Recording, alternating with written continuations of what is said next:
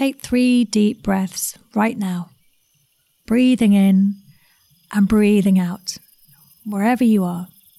Notice how you feel in your body and your mind, and come into the present moment. Hello and welcome to And Breathe. My name is Rebecca Dennis and I am a breath coach, and this podcast is here to help you understand the power of your breath. Each episode, you'll hear experts and inspirational people from all walks of life share their stories and experiences that have changed their lives for the better. And throughout the podcast, we'll be sharing tips on how our breath can help us through challenging times and how it's much more than just an inhale and an exhale. I'm excited to share with you that accompanying each episode will be an exclusive breathing exercise. You can come back and listen to these at any time you feel the need. They are free, easy to use, relaxing exercises, and the more you practice, the more you'll feel the benefits. I've specially designed these to help you navigate through life by reducing stress and anxiety, getting better sleep, feeling more clarity, focus, gain self-confidence, and bringing more energy. You can find these breathing exercises wherever you listen to your podcasts. Just search for And Breathe. Okay, so let's move on with the podcast. I'm really excited to be introducing my next guest, Jo Manuel, who teaches yoga for children and children with special needs. This is such a special podcast, and at times I know it's going to move you to tears. Her work is truly remarkable, and I just wish there were more people on the planet like Jo. When I turned up at her yoga center over 10 years ago, struggling at the time myself with depression, I had no idea how much this was going to have an impact on my life. And this really is where so many doors open for me. I'd probably go as far to say that it was a big part of transforming my whole life. In this episode, we speak about children with autism, ADHD, special needs, and how Jo has shown how their needs can be met. We also speak about the mental health crisis, lack of community and connection. Jo's Yoga Centre, where I first met her, was open to everyone from all walks of life, not just for middle-class folk who can afford it. And I've never walked into a centre that felt so special like that since. So let's begin. Welcome, Jo. Thank you. It's very nice to be here with you again. It's ages since I've seen you. It's a very, very long time. Yeah. It's ridiculous. I think it's like every year I keep saying it's now. I think it's 10 years, isn't it? Wow. And I still am definitely one day. Well, definitely, maybe it'll be next year that I'll come and do the training with you. But our door is always open. Thank you. But I always send people to you when I get parents or people who want to learn the techniques that you teach working with children. I always send people your way. But first of all, let's just what would be wonderful just to start at the beginning, really, with you and yoga and how you came across yoga and what that felt like, what that meant to you. Well, I stepped into my first yoga class in 1974. I was a teenager. And in those days, yoga wasn't popular. It was something still deemed as slightly weird. And, you were kind of not really in the norm at that point. Yeah. But for me, it was a very spiritual experience, actually, that moment of stepping in. It was like an aha moment of, this is the path that I really feel will take me on my journey of my own personal healing from having been a fairly abused child. So... where were you? Was this in the UK? It was in the UK. It was in London, right? And it turned out many, many, many years later, I found out it was a Shivananda class, but I didn't know that at the time. And my memory of it is really sensory, actually, because I remember the smells of the incense. I remember the people dressed in white. I remember the chanting, and I have no recollection of the physical practice at all.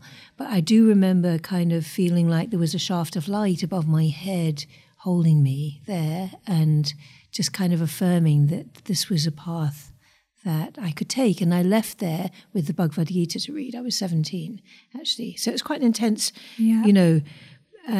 starting experience. It's very different to how most people start yoga, because most people start through the physical practice. Well, it's changed so much now, hasn't it? Yeah. Throughout the years. Yeah, very much so. And I love that, actually, how you describe it as it being more of a sensory experience, whereas compared to, especially in 1974, and even when I met you, actually, where yoga was not sort of mainstream or there weren't yoga studios in sort of every corner. But I remember when I first walked into Special Yoga Centre, and that's exactly what it felt like. It was the experience of being there, and you could feel it in the atmosphere and how held it was, and the smells as well. And it felt like when I was younger, when I always used to go to India, and I would go there every year, whenever I used to step my foot off the plane, it would always feel like home. And you seem to create that atmosphere for many of us there. And then, so was that something that you practiced, and was that it? So you went into that class, well, and I then went into that class, and I stayed in practice for a while, and then I moved to New York when I was 20, and a few months into moving there, I walked past a neon sign that said yoga, and it was a really, really, really small studio on West 4th Street, and the teacher at that time, as I walked in, was saying to one of his students, use your body as a vehicle of prayer. And I thought, I'm home. This is how I can practice. And he took me on my journey for the 10 years that I was in New York, for the days when I was physically in New York. Right. I went and hung out with him. And we both had stray dogs. I used to try and time my dog walks so that I could stand next to him in the park. I mean, all that kind of thing, Yeah. Because he had that kind of beautiful, scented, quiet, peaceful energy that I was just craving. And at the same time, probably having a bit of ADHD myself from my own early life trauma, there was a piece of me that needed to stay there because that was what was familiar. And then there was the piece of me that was being pulled towards really finding that stronger piece inside myself, which is obviously more, the truth of who we are, and the rest of it becomes the layers of conditioning and experience. When you look at how yoga has hit the mainstream and all these studios that are open, how would you describe how you've seen a change, or what would you say that yoga really means to you, or what do you think it should be for everybody? Oh, there's lots of questions there. Yes. So, I think that in those days there was much more lineage-based yoga being taught. And then what happened over the years... So when you say lineage... came from the Indian gurus, passed down from student to student, and it was very authentic in its process, in the way in which the information was passed, and the way in which yoga was then practiced. Yes. And the different pathways for that were different according to who the preliminary teacher was. And even if you look at somebody like Deshikashar, who had a number of students who then taught differently, not Deshikashar, Krishnamacharya rather, which was Iyengar, Deshikashar, et cetera, et cetera. They all had different, Patabi Joyce, I think, was another one of them. They all came down through their different lineages. So, of course, if you kind of follow the pathway of that, they then teach loads of Westerners, and the Westerners then take on their own forms of yoga, certainly Vinyasa flow wasn't even in the language that I ever heard in the early days of yoga. Ashtanga Vinyasa was, but not Vinyasa flow. So, there's lots of different practices, and maybe it was there and I just hadn't heard about it too. I don't know. Well, you have I really there's don't know. There's Voga, isn't there? And all different types of yoga. So many different styles of yoga now. And obviously that's to some degree also been adapted for the Western world, for the Western body, for the Western psyche, et cetera, which is obviously different to where it originated in India to some degree. Yeah. But I think for me, yoga is a philosophy. It's a way of being. And I think we hear people say, I do yoga because they go to a class a week, get on a yoga mat, get sweaty, do lots of positions, feel a bit better for a while, go back into their lives. But they're not actually embracing what sits underneath that, which is really, for me, it's a connection with the divine. And it's also a way of existence. It's a way of being. And it's a way of being and a way of living in as much connection as we can find to that, where we come away from the fear-driven existence that we all live in, the society we live in. And I think it gives us that pathway. It's that for me, that's what it's about. Yeah. And it has changed. And it's so important, like that, what you say about it being a way of being and taking those lessons from the mat out into the world. And I think all yoga has different benefits for everybody, and to different degrees, there's different styles. But often when you see, or people coming out of classes, but then there's no space awareness and they just go straight back onto their phones and not noticing maybe someone coming down the stairs from a deep therapy class. And so, there's some people will be going to yoga just simply for the physical, to get fit, to get a yoga body, rather than necessarily going to work with, like you say, what's going on under the layers, the subconscious, and with the mind as well, and the heart. Yeah, absolutely. Yeah. So, but I think also that's changing. You've got I can see kind of two streams of yoga happening now. One is more around yoga therapy, and the other, where it's applied as as the healing tool that it has the capacity to be. Yes. On many multitudinous levels, in fact, all levels of our existence, actually.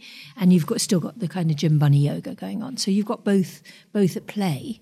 And both have their uses, and both are going to be of interest to different people. And some people need to come in through one pathway, and some people may come in through another, So then coming to the Special Yoga Centre, then what, how did that begin? And can you just explain to the listeners as well what the Special Yoga Centre is?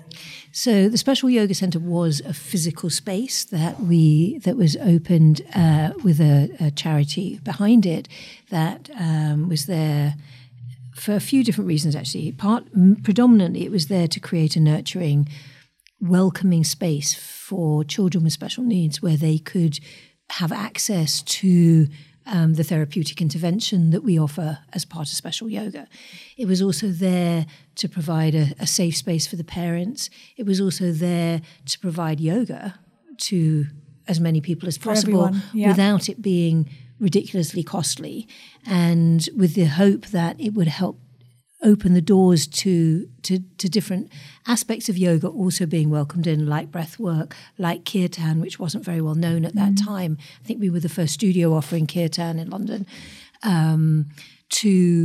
to also just making it accessible to people who couldn't afford whatever it was cost in those days, 10 quid a class. I mean, 10 quid today would be cheap, but in those days it was still too expensive. It was still only really available to people who could afford it and afford it at quite a high price. Middle class kind of practice. And I that always bothered me that it wasn't available to everybody, actually. Because you had donation classes as well, didn't you? We had donation classes. We had classes for the elderly. And I think we probably tried to do too much, hence the collapse of the organisation. But nevertheless, it opened the door to an awful lot of people. It was a very healing space for the period of time. And that's the offering as well. That's the offering as well, isn't it? That parents with children with special needs, that they will pay what they can afford for their child to have yoga.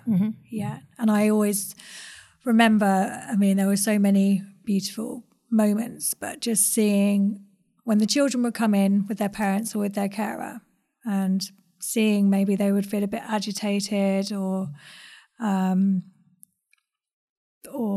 there would be some anxiety, and then they would go into the room, little door, and then come out of the door, and it's just a complete change of state, just in total bliss, really. And that was just wonderful to witness, and just a real honour to be there and to be part of that. And I guess you must still be been doing that for years, haven't you? But it's but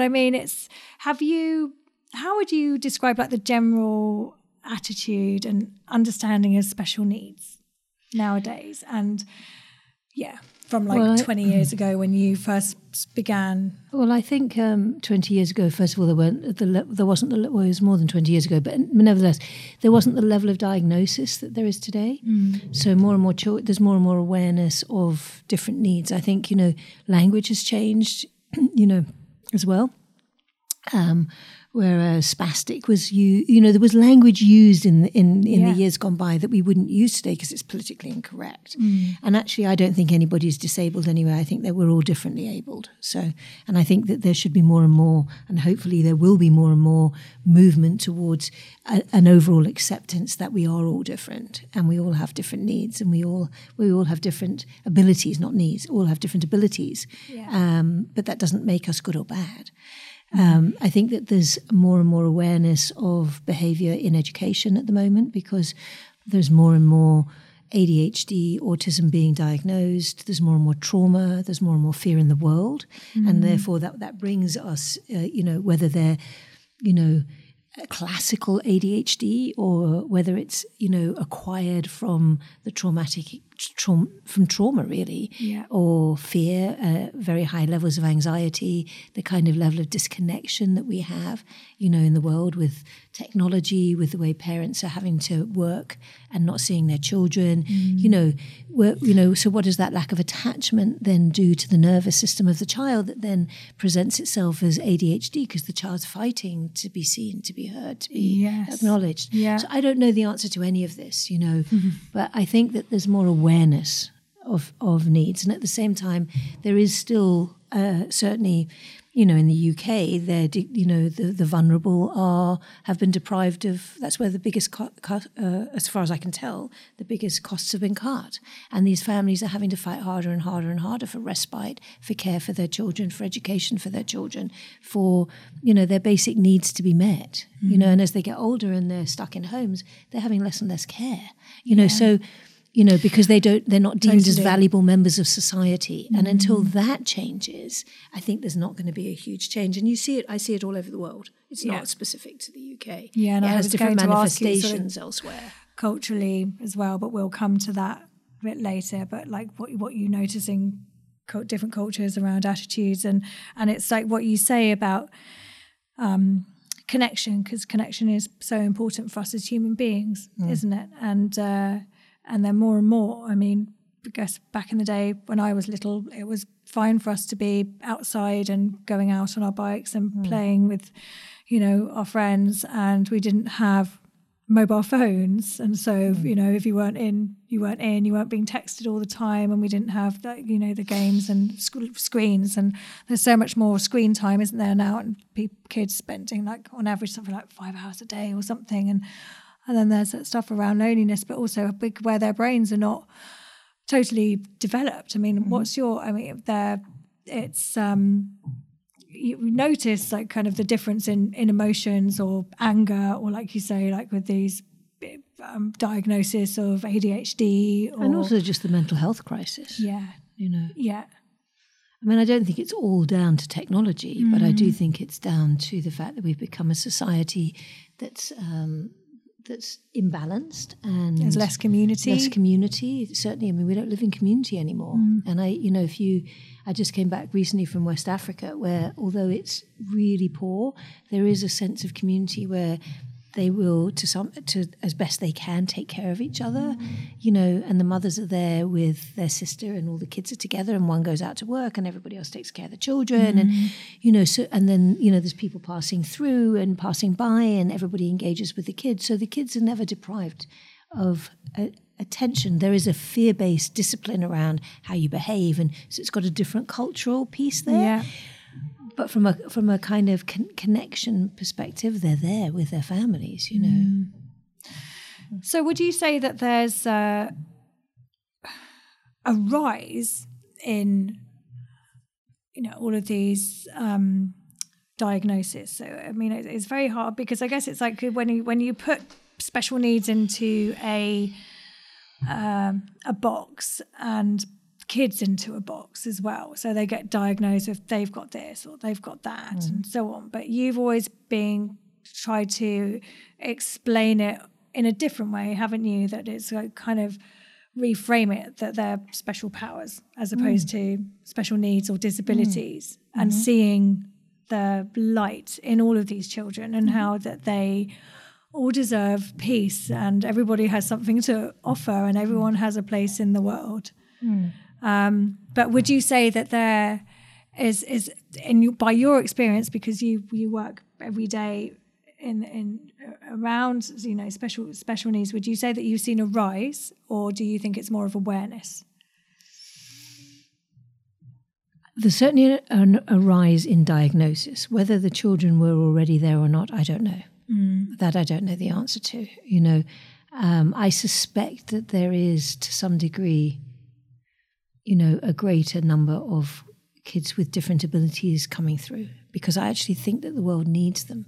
These are kids who, if you just even I mean, I know, Greta Thunberg, I can't pronounce her name Yes. properly, but, if you looked at her, I mean, if she wasn't on the spectrum, she wouldn't be able to do what she's doing. She wouldn't be able to handle it, would she? Wouldn't be able to handle the bullying. She's got the one channel process, the one channel way of thinking that some people with autism experience. Yeah. Not everybody experiences that, but some will have that kind of experience. And that's allowing her to follow a path without being pulled off it in 15 million directions, Yes. like we all are with the state of our minds. So it's a gift. So that's a gift. And I think that these children are gifted. And, so often I would see children who had really special abilities, like at 6 years old, had already figured out how the hand drying machine worked, but realized that it was too noisy for their sensory system, and then had figured out how it could be made differently, without noise. I mean, from a mechanical perspective, but no one was going to listen to that because he's 6. Yeah. And because he doesn't fit in. It gets shut down. Yeah, it gets shut down. And also he doesn't fit into the typical education system because he can't sit still. He can't listen without fiddling. He can't listen without jumping. So he's not being met, and I equally understand that from a teacher's perspective, you have 30 plus children in a classroom and your job there is to teach them. And, that's what you've been given a mandate to do. And they have to fill out the paperwork. They have to fill out the paperwork. And then you've got maybe up to 10 children bouncing off walls in any one given classroom. And how do you navigate that? How do you manage that? Yeah. In any sensible way that you don't walk away at the end of the day feeling complete despair that you failed everybody. So it's not, there's no a portion to blame, in terms of the way in which teachers run their classrooms, but the way in which we as a society understand the value of these children doesn't give them any space to exist within the way we have created the structure for education. And children are spending hours learning things that you're never going to need anyway. Yeah. In truth. What would you like to see changed in schools? I'd like to see more emotion. I'd like to see more emotional development taught. I'd like to see more physical movement taught. I'd like to see breath work taught. Yeah. I'd like to see things that actually are going to give you the tools to help you on your life's journey as a whole human being. Yeah. And I'd like to see the children that perhaps are not so academically abled totally honoured and guided to find their path, because everybody has one. And then obviously, your work is spread around the UK and globally as well, and you have many teachers that you've trained. So what are the results that you are seeing with these children? What's the biggest impact that you're finding? That how does it help the children? Well, I think, if the ultimate goal is to support the children to have the most balanced nervous system and to be able to find that place of rest within themselves because their nervous system is calm, then everything within them is functioning, has the opportunity then to function at optimum. So whatever that may be for that child, and we don't know what that is, and that's not our job to know that either, you know. But our job as special yoga practitioners is to help guide the child to find the most peace that they can find, so that they are in the optimum space of learning function, physical function, neurological function, emotional function, whatever it may be. Because it's from that, I believe that it's from that space that we can be the best that we can be. Yeah. So, and then, because you work a lot with parents as carers as well. So, well, there's two big pieces to the quality to what we do at Special Yoga. I truly believe that our state matters. So if you look at do you mean the our energetic, state as in parents and carers, and educators and paediatric professionals and the world, actually. Yeah, because it's all very well teaching the children, isn't it? But if you've got a very anxious parent or what are you modelling? What's happening? Teacher, where's the model there? I mean, children are going to learn best by the energy that they experience around them, rather than what you tell them to do or be. Yeah. So if that's in conflict, we're going nowhere. And, I think it's very hard for a lot of these children to exist in the world because we try and pigeonhole them into being how society feels they should be. Yeah. Right. So if you put yourself then there's no choices. And then you put yourself in the body of that child and you go, would I want somebody, if I were in that body with that kind of neurological ability, would I want somebody pushing me around, telling me I'm wrong, telling me I'm bad, because I actually can't do what you're asking me to do, not because I don't want to, but because I actually can't. Where is that? How would that make me feel? So how can I meet then the child with no judgment? It's like breaking the spirit. Yeah, is that of course. what you find? Yeah, I think so. I think so. And I think if you're looking at children with severe physical disability, there's a lot of fear around them. So again, if I was in that body, would I want people that were scared of touching me, scared of being able to give me meet my needs? Yeah, I don't think so. So I think it's a very tricky situation, tricky environment. And then we wonder why these kids get frustrated, and we try and stop them from being frustrated.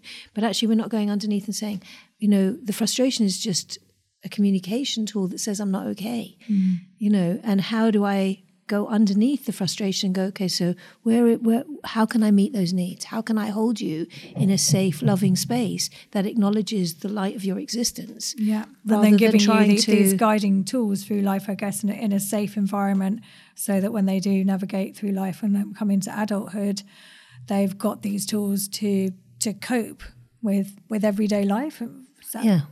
Yeah, absolutely. And then, our training is also to invite the adults who come to us on our journey, is to, where are you in your own judgment of you? Where are you in your own expectation of yourself? Where are you? Because however you respond to you, you're going to put out there into the world. So how do we project that onto your child? Yeah. So how do we then take that own inner journey? So the children then become your teacher. Yes. Because what they do is they reflect back to you all the unhealed parts of you, where you get triggered and you feel judgment and you feel expectation and you don't feel good enough, et cetera, et cetera, et cetera, which is everybody in the world to a greater or lesser extent anyway. Yeah. And that's where I think these kids are our teachers, if we stop and listen. And that's our job, is to stop and listen. Yeah, and that's time, isn't it? I guess time is really the essence, and people don't really seem to have so much time anymore. I don't think it takes time. I think it busy. takes attitude. I think it takes a change in attitude. Right. If you're just willing to listen, you can see immediately. Yeah. Okay. It doesn't take time. You don't have to sit with the child for hours and hours to try and figure out why are they screaming. I mean, sometimes you do, because you don't know whether, if it's a non-verbal child, you don't know if they're in pain, or you don't know if they're upset about something. I mean, obviously that's a different picture, but on a more generalized basis, it's listening is just, when you start to listen to yourself and you take the time to be with you, that's where you can be with another with a greater presence and a greater communication ability, because you're in communication with you. Most people are disconnected. Yeah. We're all disconnected, actually. Yes. To a greater or lesser extent. Absolutely. And it becomes a choice of how connected we choose to be. But it's, for the most part, it's easier to disconnect because you don't have to touch your pain. I mean, when parents come to you, or when they've found out that their children have disability, or they have found out that they have ADHD or Asperger's, how do you help them? Because obviously there's a multitude probably of emotions, maybe shock, and it's not how you imagined that your life was going to be. That goes with it, grief, definitely. Yeah. So how do you help parents to move forward with that? Or what advice do you have? I think the first thing is that is kind of understanding that the diagnosis of your child doesn't change your child. Your child is your child, irrespective of the diagnosis. And what the diagnosis gives you is the care that you need, the support that you need, the support that the child needs, not you as the parent, but all of that bit. And that can be really super helpful in terms of navigating education and navigating occupational therapy and physiotherapy, or whatever it is that your child, you're going to be offered for your child, or you're going to fight for your child as well. So that, and you cannot get that without diagnosis. You're absolutely nowhere without that. You're just isolated and on your own with the child. So the diagnosis gives you that, but it doesn't change the child, right? So once you know that your child has whatever, I totally recognize that there's a huge fear that goes along with, what's going to happen for my child when I'm not here, to how do I get through day to day. Sometimes you don't sleep because the child doesn't sleep. So, it's really stepping back and finding the tools, the individual tools that are going to help your child. And ultimately what we're trying to do is to help the child to balance their nervous system. So that might be through breath, it might be through massage to access breath, it might be through movement to access breath. Would you say that is the foundation to breath? All of it is, but the nervous system as well. Yeah, the nervous system. It's completely the nervous system. Yeah. Totally. You know, and each child will have a different pathway. And one of the things that we look at special yoga is, you know, I'm always looking at, you know, building the toolbox, because for me it's not a methodology, because every child is different. So every child has a key. Every child's going to need something a little bit different. You know, same, you know, it's like one of the gurus I used to work with used to say, truth is one, paths are many. So there's lots of different ways to get to the same place. Yeah. And different children are going to access different pathways differently. You know? But also the keys, I guess, around connection and touch. Totally. And connection, touch, movement, breath, relaxation, different forms of massage, different forms of energy work, energy medicine, sound. Because I would literally see children going into a room and having them going in with the teachers and then coming out, and their whole face had changed. Would be lit up. And also so many of these children that came in were just, you could feel that they were such beautiful lights as well. I know. Yeah. So, you know, what we teach at Special Yoga is to open your heart to these kids and see the magnificence that they are. Yeah. So then you meet them from there. So you don't meet the condition. I'm not interested in the condition, actually. I'm interested in the child. What lights this child up? How can I find you? Where are you? Let's see if I can work from your strength. So we work from the inside out, not from the outside in. And I think that's what makes yoga quite different to other practices, really. Yeah, because everyone's unique and everybody's different, and it's not necessarily, you haven't got a sort of a guide or a manual. I mean, you've got obviously you've had a lot of training and a lot of wisdom and sort of what you've picked up along the years, but a lot of it comes from intuition and sense as well. Yeah, but I think you have to embody the practices. If you're going to share anything with the children, you have to understand it in your body. You can't learn this stuff in a textbook. They have to believe you as well, don't they? Because if you're a teacher and you're teaching a child, then a child can tell if you're authentic or not. Yeah, authentic. Yeah. That's right. Yeah, totally. I mean, we have to be authentic with these children. We can't be anywhere else, because they'll pick you up and walk all over you if you're not really real. And, you know, and if there's something about the child that you don't like, you shouldn't be working with them. Actually, until you've gone away and worked out what that is in you. That you see. Yeah. That's mirroring in you. Yeah. And then you can come back and work with the child and thank the child for showing you your path. So, have you had tips for parents with autism? What would your I don't know, tips be if people couldn't reach you or they can't necessarily come and do special yoga? One of the things that I think is really super important for parents is self-compassion. Actually, is to be kind to yourself, because it's really hard. It's really hard. And I follow quite a lot myself, the work of Dr. Kristen Neff, who in fact is the mother of an autistic child. And she, in a very, very, very, very simplified pathway, she recommends 3 different things to put together into a practice. One is in those moments where you feel that despair and just absolute inability to know what to do next because your child's tantruming perhaps in an inappropriate place, everybody's looking at you, you feel awful, is just to acknowledge how horrible this moment is, you know, rather than, you know, it's just to honour it and know it. And it's like, I tend to, when those things happen to me, is I put my hand on my heart and go, I really hate this moment. I actually really hate this moment. And you have to find your own language around it, right? Yeah. And then part 2 is based on the Buddhist principles that the world is made up of suffering. And it's not that you want the world to be suffering, but I think there's something in those moments where you feel so isolated and so alone. Or you feel it's so unfair. And it's so unfair, but actually, and it is. I mean, you can look at it in whatever way you look at it. And I have, believe me, with my own family, you know, felt, Christ, this is so unfair, I can't bear this. So I know that feeling. But if you kind of were able to just acknowledge that the world is made of suffering to some degree, as much as it's made of joy, it's also made of suffering. So I'm not really alone. And the third is if I were my best friend, what would that person say to me? Would that person give me a hug? In which case, can I just squeeze myself, give myself a hug, take a moment to acknowledge myself, you know, wrapped up in a duvet, just give me back. So that what that does is it fills me back up. So I have, even if it's a small amount of resource, something in which to cope. It also changes my energy field as a parent. So, and I've done it actually at home. And I remember one day when I did it, both my kids suddenly stopped and turned around and looked at me like, what just happened there? And nothing happened other than I changed my state. And it reminded me of how much more power we have in not doing anything externally and just going inward. And just going inward and taking that moment for us. Yeah. And, you know, she talks about a situation when she was on a plane and, you know, her kid kicked off and needed, you know, it was screaming on a plane. And you know what that's like. I mean, everybody hates children screaming on planes, me included. Well, I've been, you know? yeah, I mean, I've been on a plane when I've had my child, and when he was, you know, I know I've been on well, either, I think sides, every parent has actually. You know? Yeah.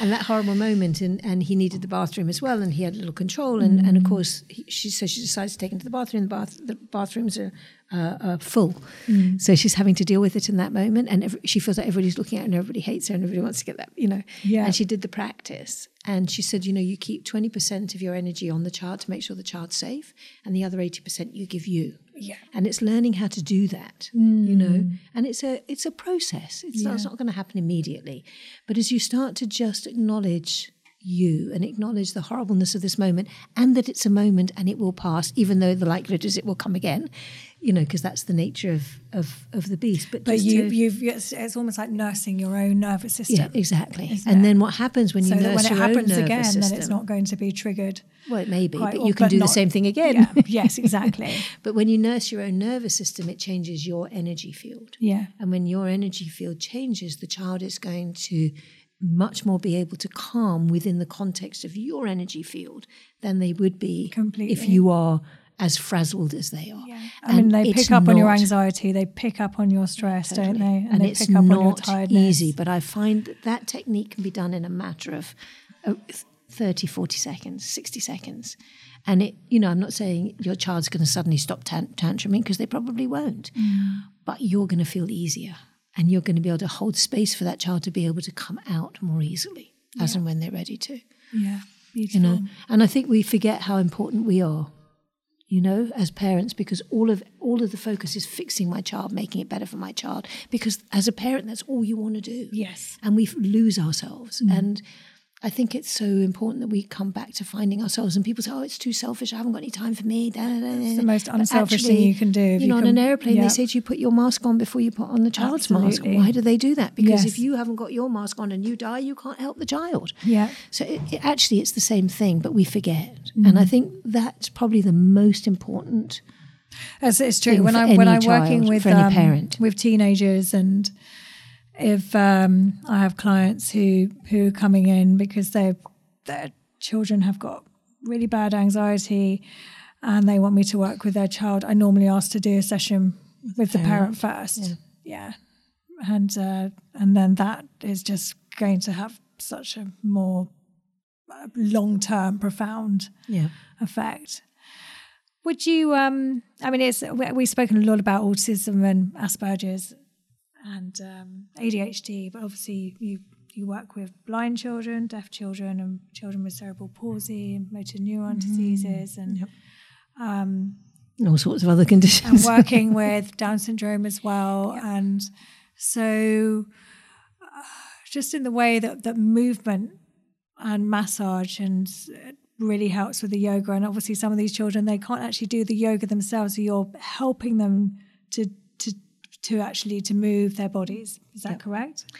Yeah, I mean, I think that the idea with the yoga is different to other pediatrics, in that we're not doing it to the child, we're doing it with the child. So even if the child has no voluntary movement, I'm inviting the child to be present with me and to participate with me. And even if they don't seem it, when you kind of talk to the child's higher self, they're with you anyway. And you know, it's like, well, here's my foot and here's my knee and here's my hand and things like that. There was a long time ago, I worked with probably a child that probably has the most challenged respiratory system I've to this day seen. And he had no voluntary movement. He'd been 2 years more or less in a hospice waiting to die with a do not resuscitate. And at 2, they took the do not resuscitate off. And his parents went, now we have to do something. Now we've been given permission, if you like, to do something. And somehow or another, somebody told them to come and see me. And they weren't people that had ever even heard of yoga, no idea what yoga was or anything like that. And so it was about an hour and a half each session with the child, because it was quite hard he was spending a lot of time having to to have the mucus or fluid taken out of his throat and his lungs so he didn't asphyxiate. But between session 1 and session 2, he kicked the doctor out the way when they started to try and put cannulas in his feet. He'd never done that before. He kicked his sister in the bath. Now, this was a child that seemingly had absolutely no voluntary movement.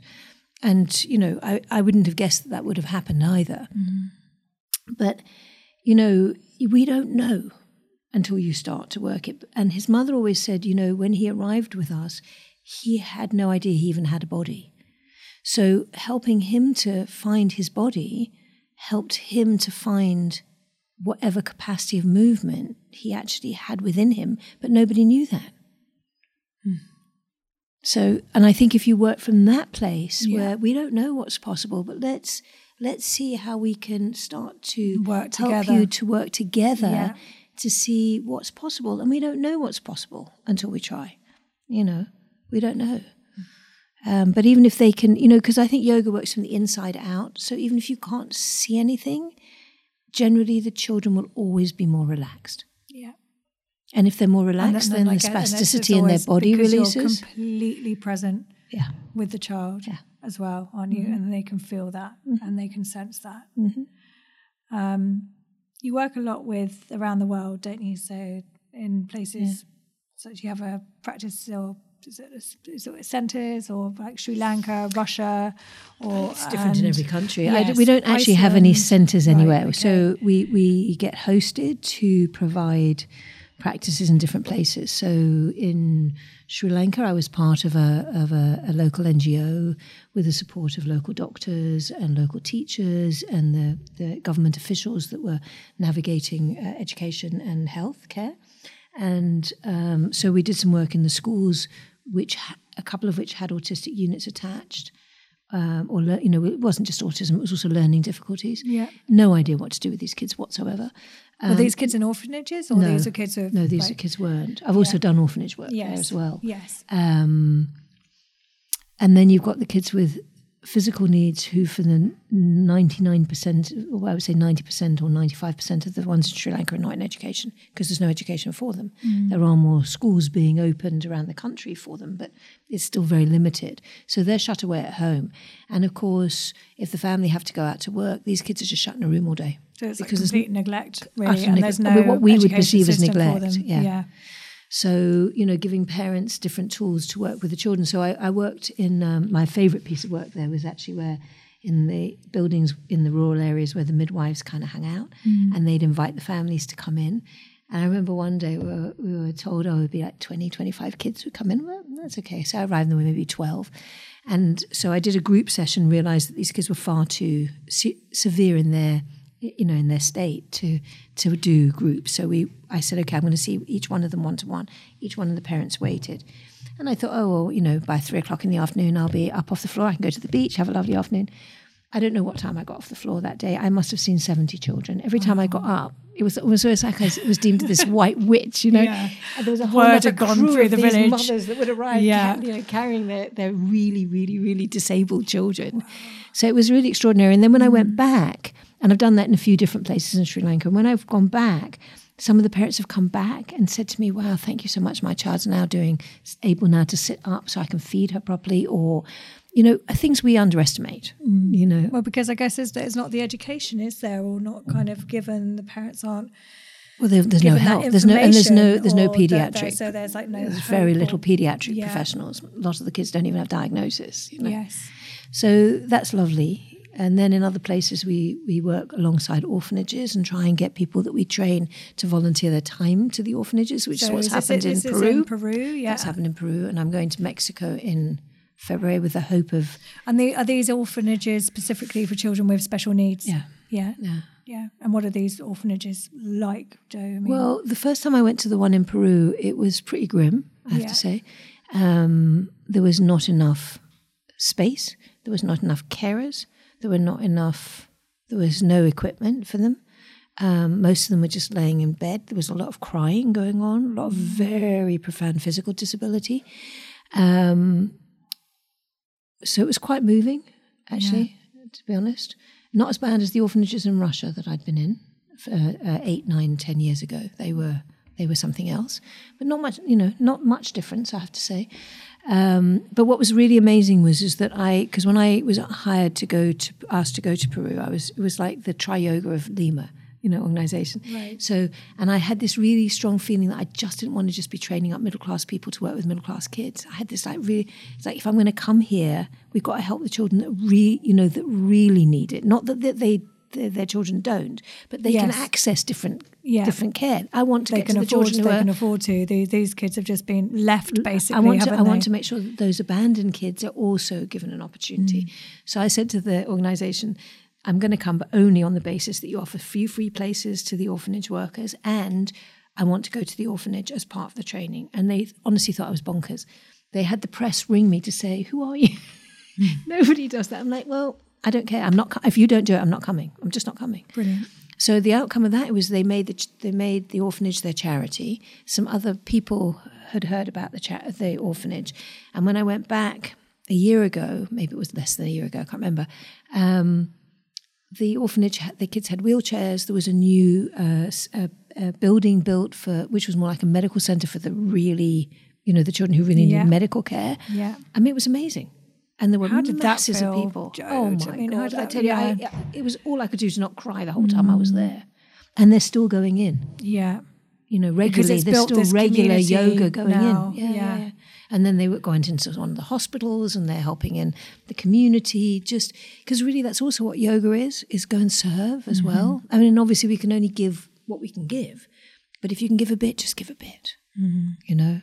Nourishes your soul. Yeah.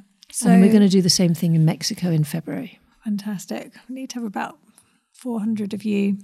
Do you ever feel like that? Do you feel like that? I guess that's it's what like trying to learn to be in 14 places at once, train up more people. You need to sort of make yourself so that you can transport yourself or teleport yourself to all of these different places. But in Russia, we also work in Europe. I mean, I guess it's like, but then when you're going to these orphanages, and so when you said that going to the orphanages in Russia, where it was really grim. It was very grim. That first session was really grim. Yeah, I came out and I thought I was shouting at God, how, why, how, I mean. These children were tied up. They were, they looked the size of 3-year-olds. They were 15, 16. They were malnourished on every level. They smelled. I mean, it was awful. It was awful. But I have to say, over the years, I went for 5 years running. I'm hoping to get back for a day next year. But was it the same that happened there? Did you kind of take the training there? No, I didn't. There I was invited into the orphanage to train up the volunteers. Okay. And the second year I went, the doctor said, we want to see you. And I'm like, okay, because at that time the doctors and the volunteers wouldn't talk to each other. Right. And some nonsense politics of organisation. And I was escorted down to a padded room, with all these women dressed in white sort of sitting on one side. And I'm like, okay. And they started to bring these kids in who were literally wrapped up in a pair of tights, with the tights pulled around behind their arms, mainly because they were self-harming or harming others. Yeah. And I understand, I mean, it looks awful, but it does stop them from hurting themselves or another when there's not enough manpower to prevent that. So I showed them how to calm the nervous system of these kids down so that they could untie them, basically.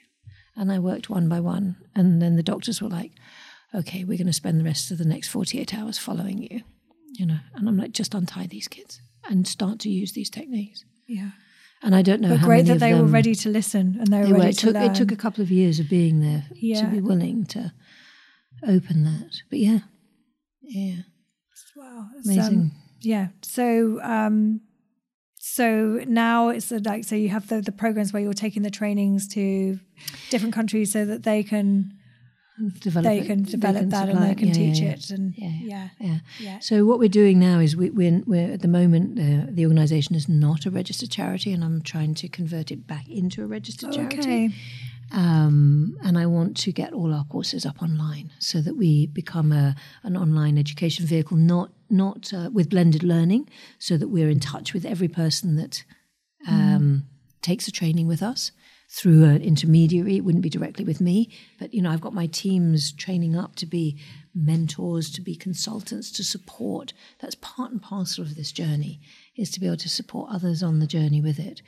So that's the path. That's the path for the future, as well as the in-person courses. But the only way we can really reach parents, even in the UK, who can't get out because they haven't got respite to come and work with, to come and learn how to work with their own children, even, is online resource. Yeah. So we have to use technology, the capacity of modern technology to that's the beauty of technology, isn't it? Yeah, and I've resisted it for a long time because I really like the in-person piece. Yes. But actually you can have an in-person communication if you are through webinar and direct contact and mentor support. Technology also allows that. So it's a very wide spectrum, isn't it, of people that you teach and reach out to. And I just thinking of helping children or helping adults. Sleep is obviously so important as well, isn't it? If you have a restless night, if the parent hasn't slept, if the child hasn't slept, then focus and attention and all of these kind of get thrown up in the air, and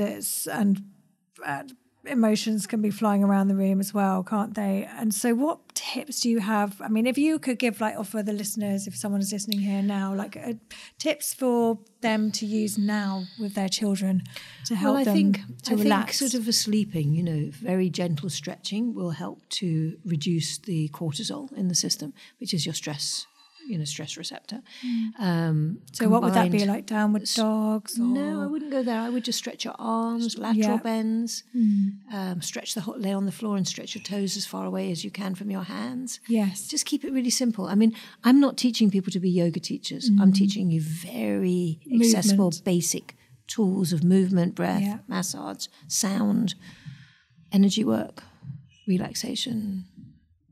Yeah. So I think stretching helps because it releases the stress chemical.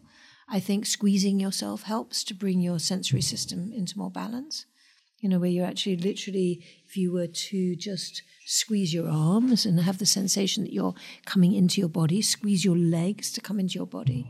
They use weighted blankets for some children. So how do you then put that pressure through the child, or teach the child even more usefully to give it to themselves without having to have the weighted blanket, where they can squeeze themselves, where they can curl themselves up in a ball, where they can rock a little bit, where they can find what soothes them as well.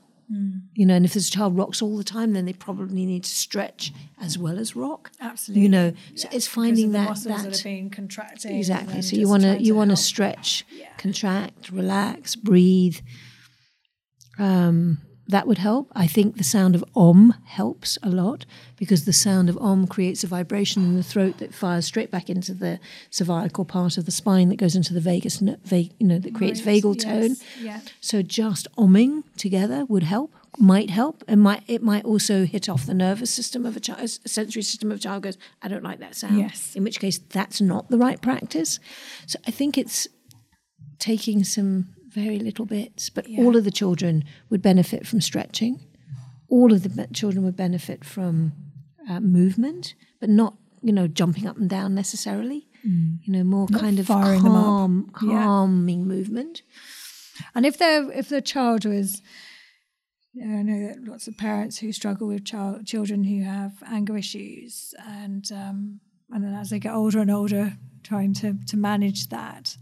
What would your advice be, quickest sort of advice or tip for breathing exercises for working with children managing their anger? Well, I think when you're in the throes of anger, it's very hard to do anything. So I think the work has to be done when they're not in the throes of anger. So I think there are different techniques around anger. So one is, for the child to know that when they're in that angry state where they feel out of control, that it's not them, but it's a piece of them that could also be named. So it could be named anger, it could be named George, it could be named anything you want to name it. And then the idea is that when you have that sensation of the feeling arising, you remember that actually you could have a conversation with that.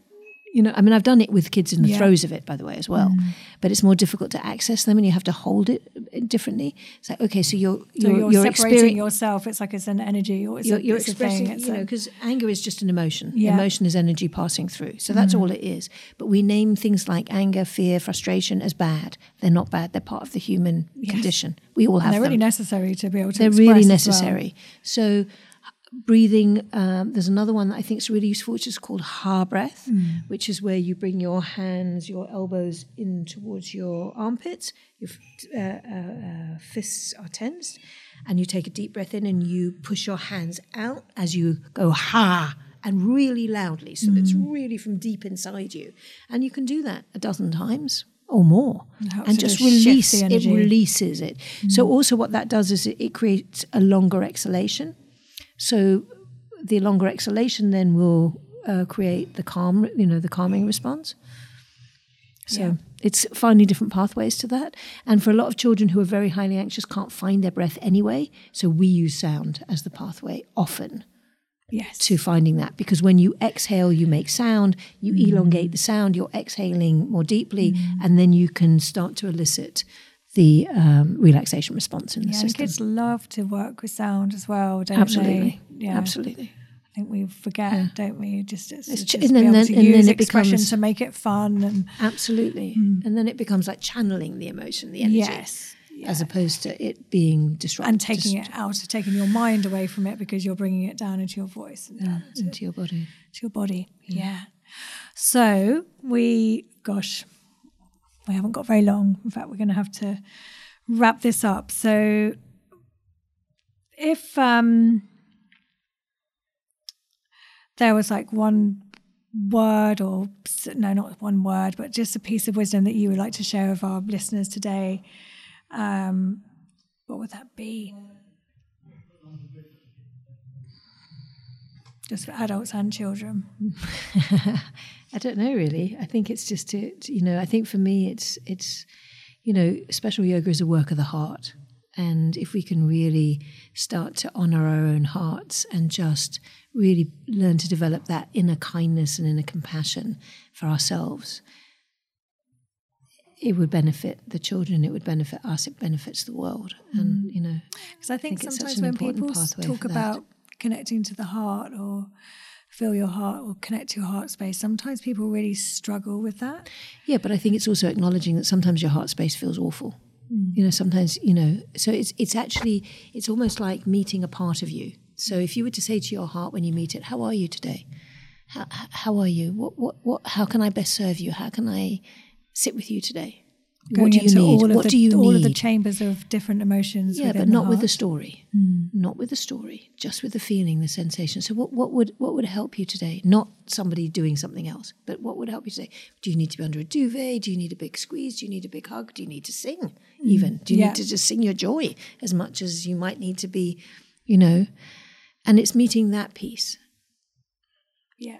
That for me is what the energetic space of the heart is. It's just away from the mind and the story and into the essence of another piece of us. And, hearts feel bruised sometimes, and it's okay. And it's learning to just be able to meet that piece of us with the kindness. Thank you. And then when people want to find out how to work with you or to train with you, then how do they do that? Probably through our website would be the best, which is www.specialyoga.org.uk. And the training is open to everyone? Everyone. Mm-hmm. Yeah, absolutely. And you have teachers and I just finished a training on Friday, actually, and it was a mixture of school teachers, special needs teachers, mainstream school teachers who had specific responsibility for special needs, a couple of a physiotherapist, an occupational therapist, a parent, a portage worker. Right, fantastic. So, it was and a few yoga people. Because you've been to Westminster, haven't you? Been into Parliament as well to talk about bringing it into schools and making it part of the curriculum. How's that been going? Well, it's a slow process. Yeah. I think that we have to be intelligent about how to bring these practices in an accessible way into schools. We did a pilot study in Norfolk for children who were, on the pathway for exclusion from school, because exclusion is rife. And I'm really keen on looking at how we can keep these kids in education rather than take them out of education. Because as soon as you take them out of education, you have a mental health crisis, because isolation is one of the big pathways for mental health crisis. So we used yoga and breathing techniques and as a way of calming these kids so that they could manage in school, and so that also they were in the optimum space to be able to learn as well without being reactive and so on and so forth. And that consisted of a practice for the teachers as well as a 12-week input we gave to the kids, and we also did a little bit of work with the parents as well, for those that wanted to. So, and the outcome was really positive. Was it? I mean, what was the outcome? I think the outcome was that all the children felt that they were able to regulate better. We used a very robust evaluation tool that showed that self-regulation had improved, that mood had improved, that coping had improved, that learning was improving as well. So it was filled in by parents and teachers. Fantastic. Yeah. And then we got anecdotal feedback from the kids as well. So that was a pilot, and then hopefully that's something then we that's went going in to through be government to try and get it through to the CCGs, which is still in discussion and like you said, it's a long process, but it's a process does it feel like it's moving? It is moving, but it's a slow process. And of course, the political situation in this country has halted everything anyway for this period of time. So, we just get on with doing the best we can. I think there's very little being commissioned or being done at the moment, because no one knows what the future holds. Yeah. So you're not registered charity right now, so it's we are looking to be very soon. Yeah. So if people want to donate, or they can still donate. Yes. They can donate to us as a cause. Yes. Definitely. That's again, just get in touch with us. You can get in touch with us through the website. It would be hugely appreciated, hugely grateful for that. And I'm hoping that within about 6 months we will be set up as a charity again. Fantastic. Wonderful. Oh, Jo, thank you so much. Thank you so much for being in here. It's just, I'm so grateful for meeting you and for the Special Yoga Centre, having just that opportunity to spend that year and a half, I think, when I was working there, to be part of that and to witness it. And just also for all of the work that you're doing, because it's such important work. And like you say, if there are more people sort of coming from this place of working from the heart as opposed from the mind, then if everybody could be practicing this, it would be a much more different place and space, and just seeing the gifts and the beauty in everyone. Yeah. So thank you very much. Thank you very much. Okay. Thanks. So thank you so much, everybody. We're coming towards the end of this episode. And thank you so much, Jo. You're such a wonderful human being and a real inspiration to me and so many. I really hope that this has given parents and carers of children with special needs some guidance and answers that they might have been seeking. As always, with each episode, we're providing a mini episode with a breathing exercise to support the theme. You can find this wherever you find your podcasts. I would love to hear your feedback. If you found it useful or if it helped you to feel more positive, your stories of how it's made a difference mean the world to me, and it's why I love sharing breathwork. We all know someone going through challenging times, and sometimes we don't know what to say. Maybe these breathing exercises can help navigate them through. I'm on Instagram at breathing.tree, or to find out more about breathwork, check out my website, breathingtree.co.uk. This podcast was edited by Kasra Virozia and produced by One Fine Play. And remember to keep breathing and listening out for more inspiring episodes coming very soon.